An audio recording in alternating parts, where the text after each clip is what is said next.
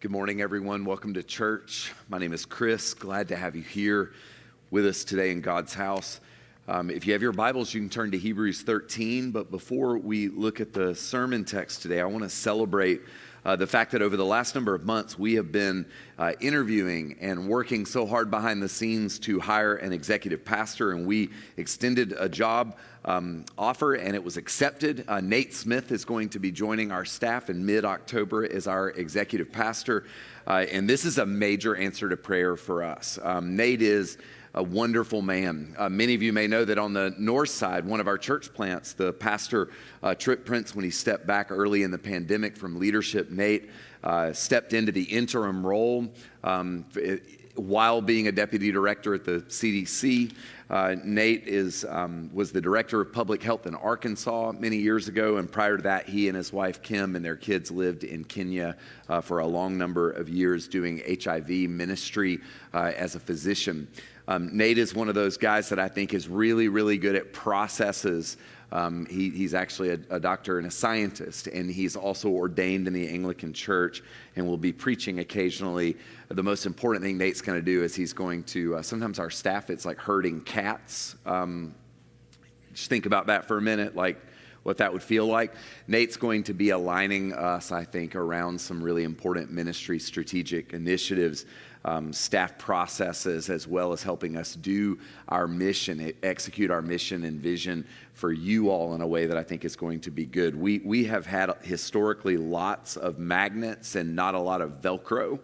So people who are always creating things, events, but we need more stickiness in terms of our processes, and Nate's going to just do an amazing job. So he and Kim are on the north side today saying goodbye to friends. They've been a part of that congregation for a long time, and he's going to be with us here before too long and starting work in October, because he's actually leading the national monkeypox initiative. So there you go. I mean, just, doing things like that. So he can't be with us for a couple of months in terms of vocation, but you'll see he and Kim around the church, and just say hey to him. He's a great guy. He owns lots of suits that he's going to have to just sort of get rid of. So I feel bummed for him. His closet's probably, his closet's going to just hold lots of suits, I think, because I don't think you'll see him around here wearing suits all that much. Let's read Hebrews 13. Paul says, "Let mutual love continue. Do not neglect to show hospitality to strangers, for by doing that, some have entertained angels without knowing it. Remember those who are in prison as though you were in prison with them, those who are being tortured as though you yourselves were being tortured. Let marriage be held in honor by all, and let the marriage bed be kept undefiled. For God will judge fornicators and adulterers. Keep your lives free from the love of money and be content with what you have, for he has said, I will never leave you or forsake you. So we can say with confidence, the Lord is my helper. I will not be afraid. What can anyone do to me? Remember your leaders, those who spoke the word of God to you. Consider the outcome of their way of life and imitate their faith. Jesus Christ is the same yesterday, today, and forever. Through him, then, let us continually offer a sacrifice of praise to God. That is the fruit of lips that confess his name. Do not neglect to do good and to share what you have, for such sacrifices are pleasing to God." This is the word of the Lord. Amen. This is a good one to say thanks for. Father, we ask you to help us today to hear you, Lord. Holy Spirit, that we would hear your words through our brother Paul. We pray, God, that this letter written 2,000 years ago, God, would land in our hearts and our lives and our ears in ways that would help us think about our own relationships and how we show up in relationship. Have mercy, we pray, God, in Jesus' name. Amen. Y'all, this is all about relationships. So what I want to encourage you to do today is to think less abstractly and more concretely. Paul, I think in the wisdom of God, invites us to consider a number of relational spheres. And we're just going to walk through those things and touch the text and see what the Holy Spirit would say and how he would speak to us. But I want to encourage you to think about how you show up in relationship And we all have lots of relational spaces. And Paul's going to touch on like strangers and hurting people and marriage and money and leadership. He's going to touch on some different areas. And I just want to encourage you to be as honest as you can about how you see yourself showing up in relational spaces and what the Lord may be wanting you to do. Before we get into those, the first thing I think we're meant to see in this text, the first movement is Paul says, let mutual love continue. It's really important to define love, I think. I think increasingly, sadly, love is, we've lost the definition. I think love is more about what we feel in our day and age. My parents who are watching online, hey, mom and dad, they when they were married, said in their vows, cleverly, as long as love shall last. And what they meant as hippies was like, we're going to do this till we don't want to do it anymore. Thankfully, they've done it. They've stuck in there. They actually renewed their vows where they kind of like said, that was probably a bad idea to just say, we're going to do this until we don't want to do it. But what they meant and what the culture typically means when we think of love is like a feeling we have. But love, classically, was understood as desiring the good of another. And so what Paul is saying here is that we are called to desire the good of another and to be in relationships where someone's also doing that for us. There's a mutuality. Let mutual love continue. There's a reciprocity around real love. If love for you is primarily about taking or getting, it's probably not a fully orbed understanding of love. I was once in a seminary class where a professor who's now dead, gone to be with the Lord, said, to be fully human, we need to see and be seen. We need to hear and be heard. And we need to help and be helped. Seeing being seen, hearing being heard, help and be helped. It's like 3 coins, 2 sides of each coin. There's a reciprocity. Many of us are comfortable seeing, hearing, and helping. As a default, that's my comfort zone. Do you know why? Because it puts me in control. You can be really helpful to other people and not really let them in. Maybe others of us are more comfortable being on the receiving side of being seen, being heard, being helped. And what we see when we pick one side or the other as a default is that we're missing the idea of mutual love. What God wants us to do is to be the kinds of people who give and receive. So I want you to think about your life as we're going to look at these various components of relationship that St. Paul invites us to see. I want you to think about how are you doing in the area of the give and take of love. Are you desiring the good of others and allowing others to desire the good of you? If we live in real, authentic, loving relationships, we're not just going to have warm, fuzzy feelings all the time. We're not just going to be affirmed all the time. Sometimes, I would say always, in real loving relationships, desiring the good is both affirmation and challenge. It's giving those things, but also being willing to receive those things. So Paul says, let mutual love continue. It's my conviction that as we move increasingly into post-Christendom, spaces where it's not a given that people are followers of Jesus, and that is the moment in which we are living, and it's only going further down that road, that the idea of mutual love is going to be a way that Christians could and should and will be known. So it's time for us to think about our lives.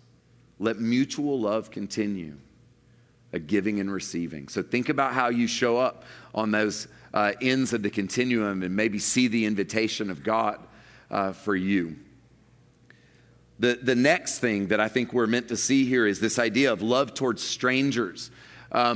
Oh, good. At the first service, I left this off, and so they skipped to the next one. It was my fault, but they fixed it because I'm not great at details sometimes. So love of strangers. So I love what Paul says here. He says, like, some of you have like actually hung out with angels, and you didn't even know it, which is such a cool and inspiring way of saying, like, look up and engage people that you don't know. Be welcoming. Now, for many of us, the idea of just inviting perfect strangers into our home like seems weird. In ancient Near Eastern Semitic culture, not as weird. For us, like I'm not going to encourage you to like go to Willie's after lunch and say, you want to come home with me? Like, don't do that. That would, you could get hurt. It will probably be super weird if you did that. So how can we show love? How can we desire the good of strangers? I believe that one way we do it is to begin to cultivate curiosity, to look up and begin to see that we have a gift to bring to the world around us in Jesus' name. It means eye contact and words. It means not just being lost in your own world, looking at the ground or looking at your phone. This is actually, I think, a really, really low-hanging fruit way of learning to recognize that you can be useful to God and the world around you.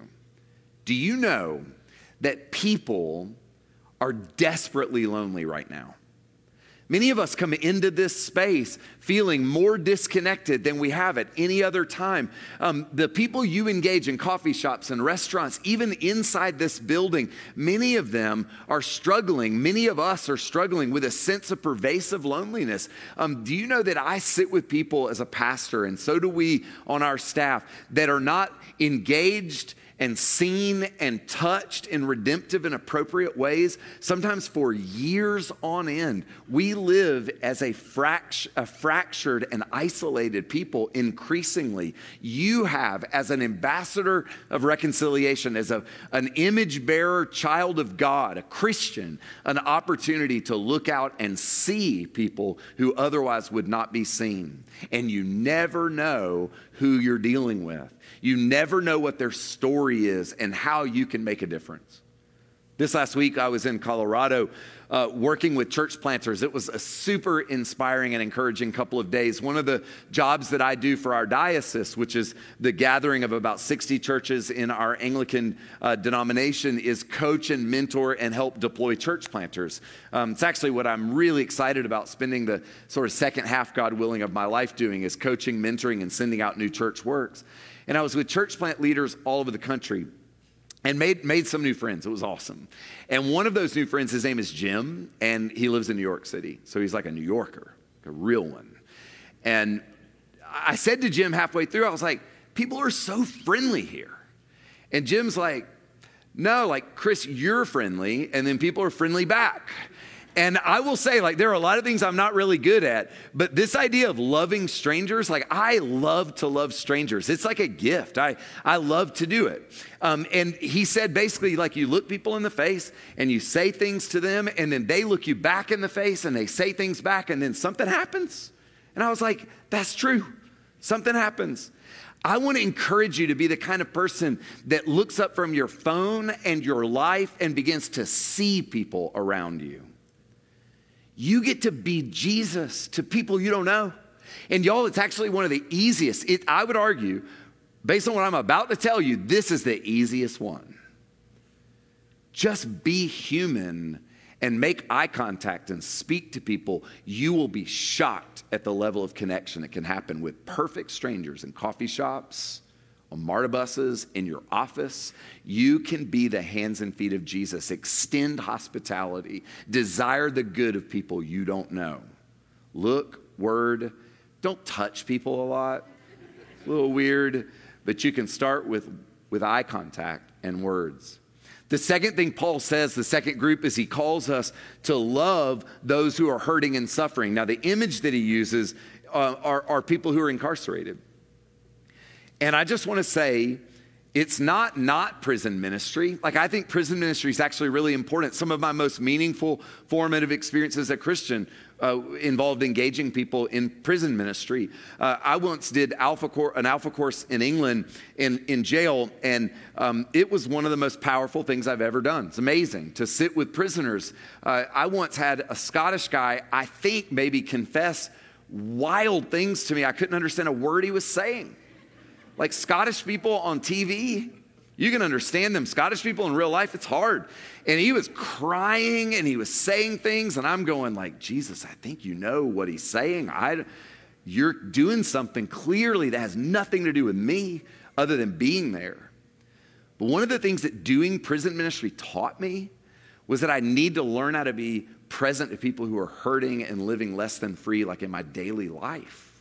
Like the people that you want to move away from at work or in your neighborhood, maybe at church. You know the parable of the prodigal son? The parable of the Good Samaritan, where the good guys were like moving on the other side of the road because they had somewhere to go. And there was one guy that nobody expected who moved toward the hurt. There's something about the animating heart of Jesus in the kingdom that should move us to move toward people who are hurting, not as saviors, but as just people who want to be in the spaces where God shows up.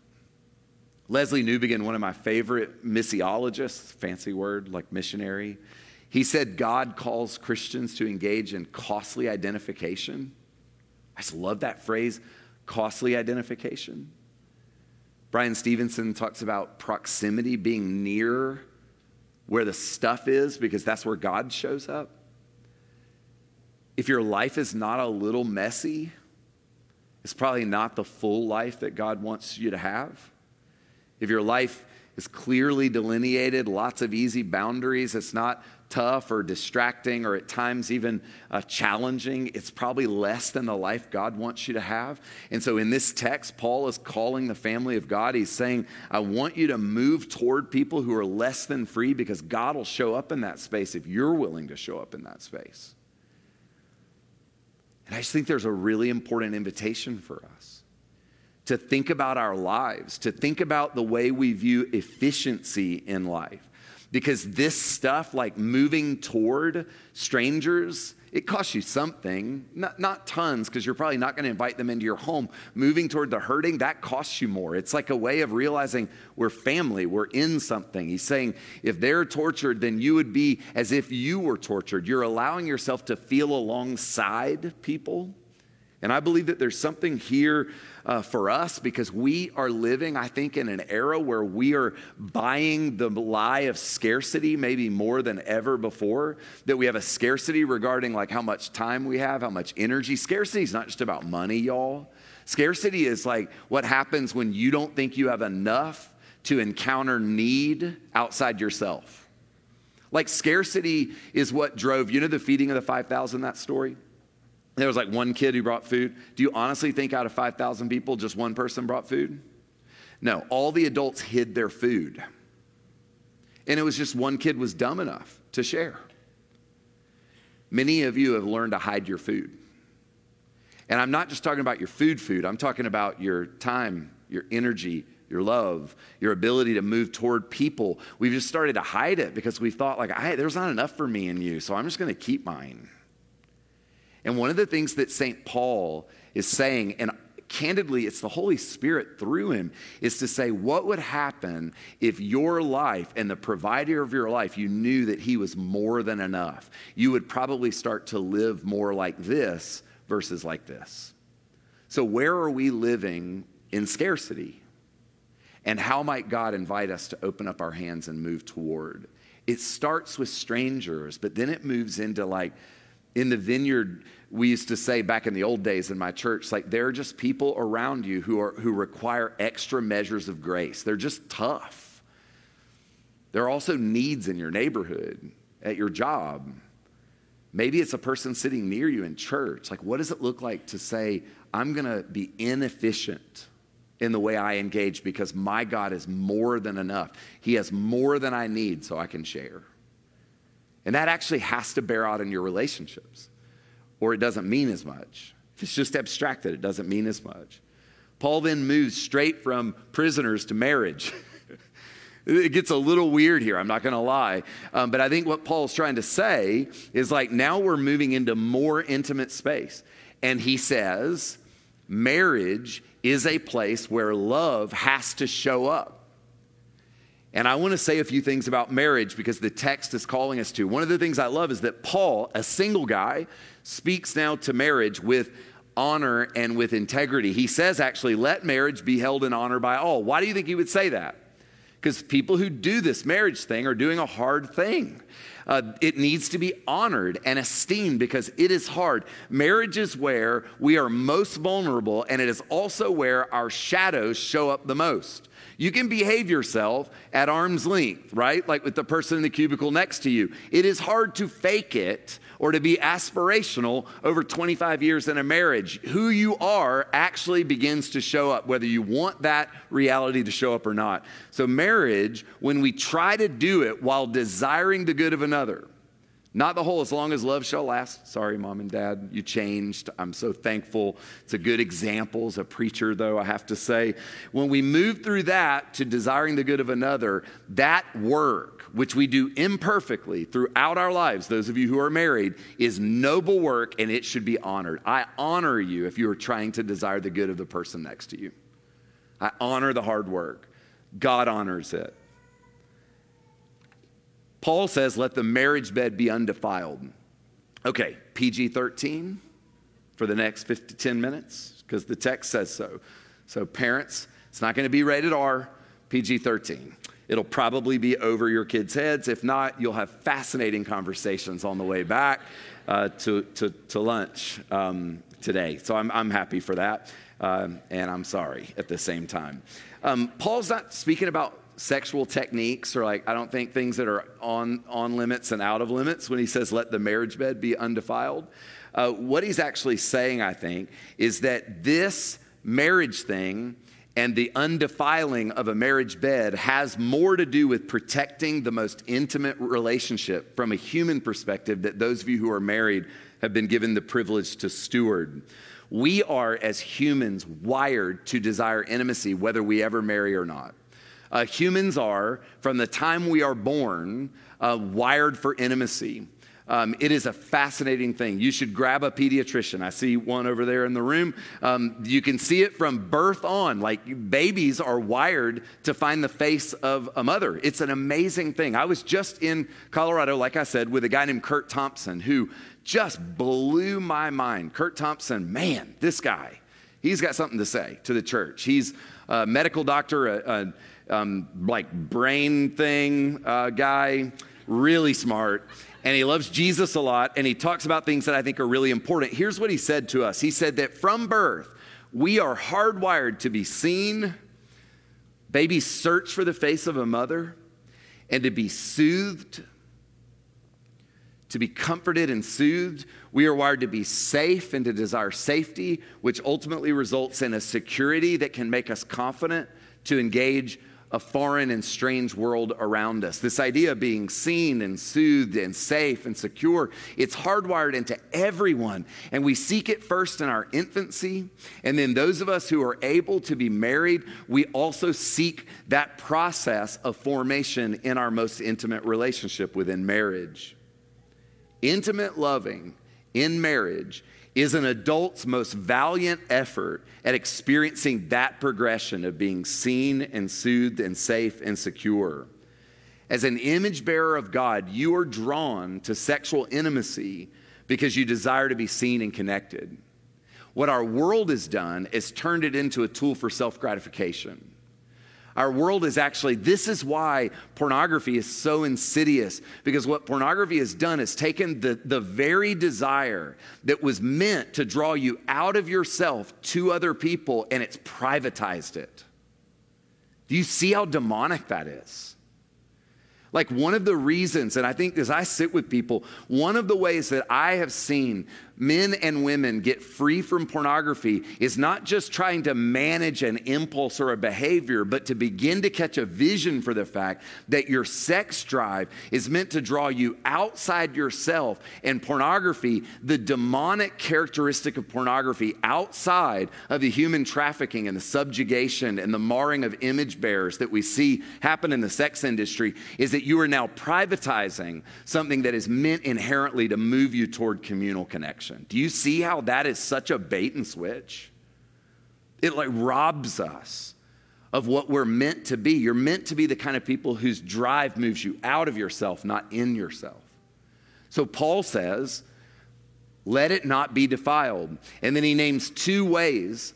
There are others, I just named one, where it's defiled. Fornication, which is being single, unmarried, and having sex. And adultery, which is being married and having sex with somebody who's not your spouse. So fornication is a shortcut to that intimacy. It's like saying, that's a whole lot of work, and it's really hard, and it's really fraught, so I'm just going to go do it over here. It's the shortcut that God is saying is not my best for you. It's not how we actually desire the good of ourselves and other people when we shortcut. And then in adultery, It's where we do what often is done. And I'm just going to tell you, like, if you're about to get married, you're going to be fundamentally disappointing, and you're going to be disappointed in your marriage. It's just what happens. You get close enough and you're like, well, dang, this is not what I thought it was going to be. This person kind of sucks. Trust me, you do too. And so what happens is that we get in and then we think, well, this isn't what I thought. And so we go looking for option B, C, D, E, F, G. And we think it's just that I haven't found the soulmate. It's just that I haven't found the perfect thing. Do you see how those are the things that move us out of desiring the good of ourselves and others within marriage? Sex is not an inalienable right. It's a gift when we're put in a space where a man and a woman come together in marriage and are able to express something deeply intimate. Now, we live in a world where increasingly smart and progressive culture says, this stuff is just antiquated. This is where the church is just, God's some kind of a killjoy. Sex is just a biological thing. It doesn't really matter. We need to get past some of these like ancient restraints, and the church is just, way out of step. Sex is not that big of a deal. Let me just tell you this. When someone you love is having it with someone else, it's a big deal. It wounds us. And my most heathen friends that want to say sex doesn't really matter, as soon as someone they love is having it with someone else, it matters. Because sex does matter. It is not a tool for gratification so much as a tool to move us outside ourselves in truly desiring the good of another. And do you see how fornication and adultery, they shortcut, they circumvent that process? Now, if you are a person who has experienced fornication and adultery, I just want to say there is a way forward for you. But that way forward begins by admitting and acknowledging I've gone down paths where there's not ultimate life, and I need to actually say, what does it mean for me to receive healing and restoration in my own soul? Without tending to the pain of that which we have done, we never really feel clear and clean in our relationships. And I just want to say we are here to challenge you and walk alongside you as you seek to be the kind of men and women that God has called you to be. It's intimate stuff. And then Paul says love and money. Seems like a disconnect, but it's not. Because we turn to money for the same reasons we turn to sex. Because we want a shortcut to feeling better. We think that enough money will make us feel seen and soothed and safe and secure. And I'm just going to say the Beatles, they were right. Money can't buy you love. It can't make you feel what you think it'll feel. And so what Paul says here is I want you to practice contentment. And I just want to say in the arena of sex and money, the best thing we can do is acknowledge where we are and begin to practice contentment. If you're not having enough money or enough of the other thing, the first step is to say, God, how might I be okay? How might I view myself as a whole person who is experiencing perceived lack in my life? Practicing contentment is so important.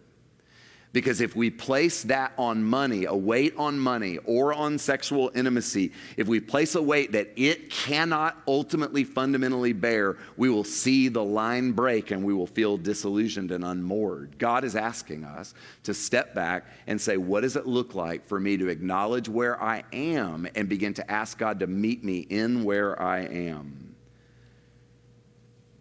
We have to practice contentment. Before you can be content, you have to acknowledge your boundaries, your limitations, even the ones that hurt and frustrate and make us feel sad. But God will meet us if we will do it. I love that Paul says here, the Lord is my helper and I will not be afraid. Do you know it's fear that drives us to place inordinate weight on things that can never satisfy us? It's a fear that we won't have enough. It's that same, I'm going to hide it versus hold it out here. Next, Paul says love in the context of leaders. He's just moving right down the line. I believe that leadership and spiritual authority matter a great deal to God. Richard Rohr, who I do not subscribe to when it comes to like some of his Christology, I do, however, really love some of what he says about relationships. Richard Rohr says we have increasingly live in a sibling society, and we've rejected the notion of mothers and fathers, and we're kind of left in a purely peer society. I think he's right about that. I think there's a problem with that. Our mothers and fathers are actually really important in the faith. And I would just say to you that your leaders are not perfect, but because no one's perfect except for the Lord, and yet God has given you mentors and leadership voices in your life for a reason. He wants us to be the kinds of people that look at the ultimate outcome of people's lives and then follow them as they follow Jesus. I am so blessed in my life to have some mentors that I look to and try to emulate the way that they engage the Lord, the world, and relationships. And you need that too.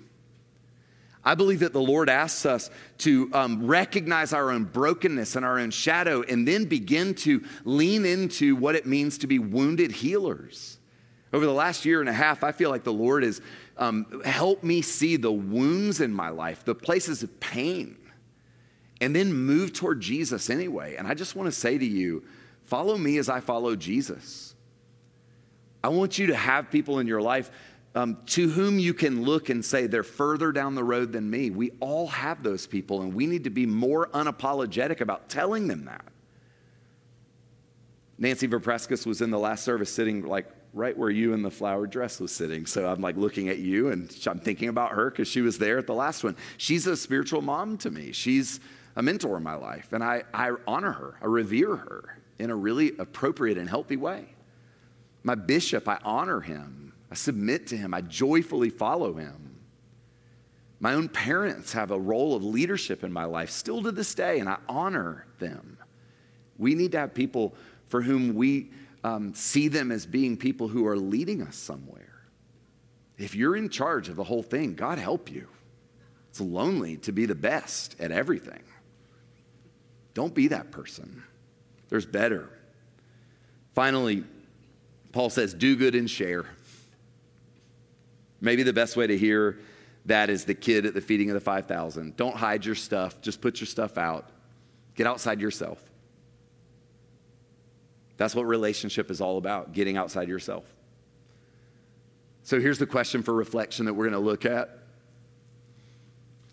Where is God inviting you to move beyond yourself as you seek to grow in love? I believe that there's a level of intention required to move beyond self. And it may for you be about your marriage. It may be about some difficult relationships. It could be about money.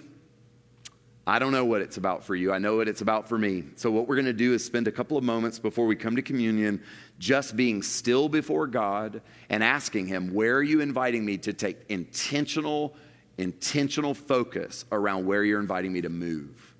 I guarantee you he's inviting every one of us to move in some arena or arenas. So we're going to spend 2 minutes quiet to start a process that I hope you'll carry with you through the week, where you ask the question, where am I being invited to move? And then we'll come to communion together. But let's be still first.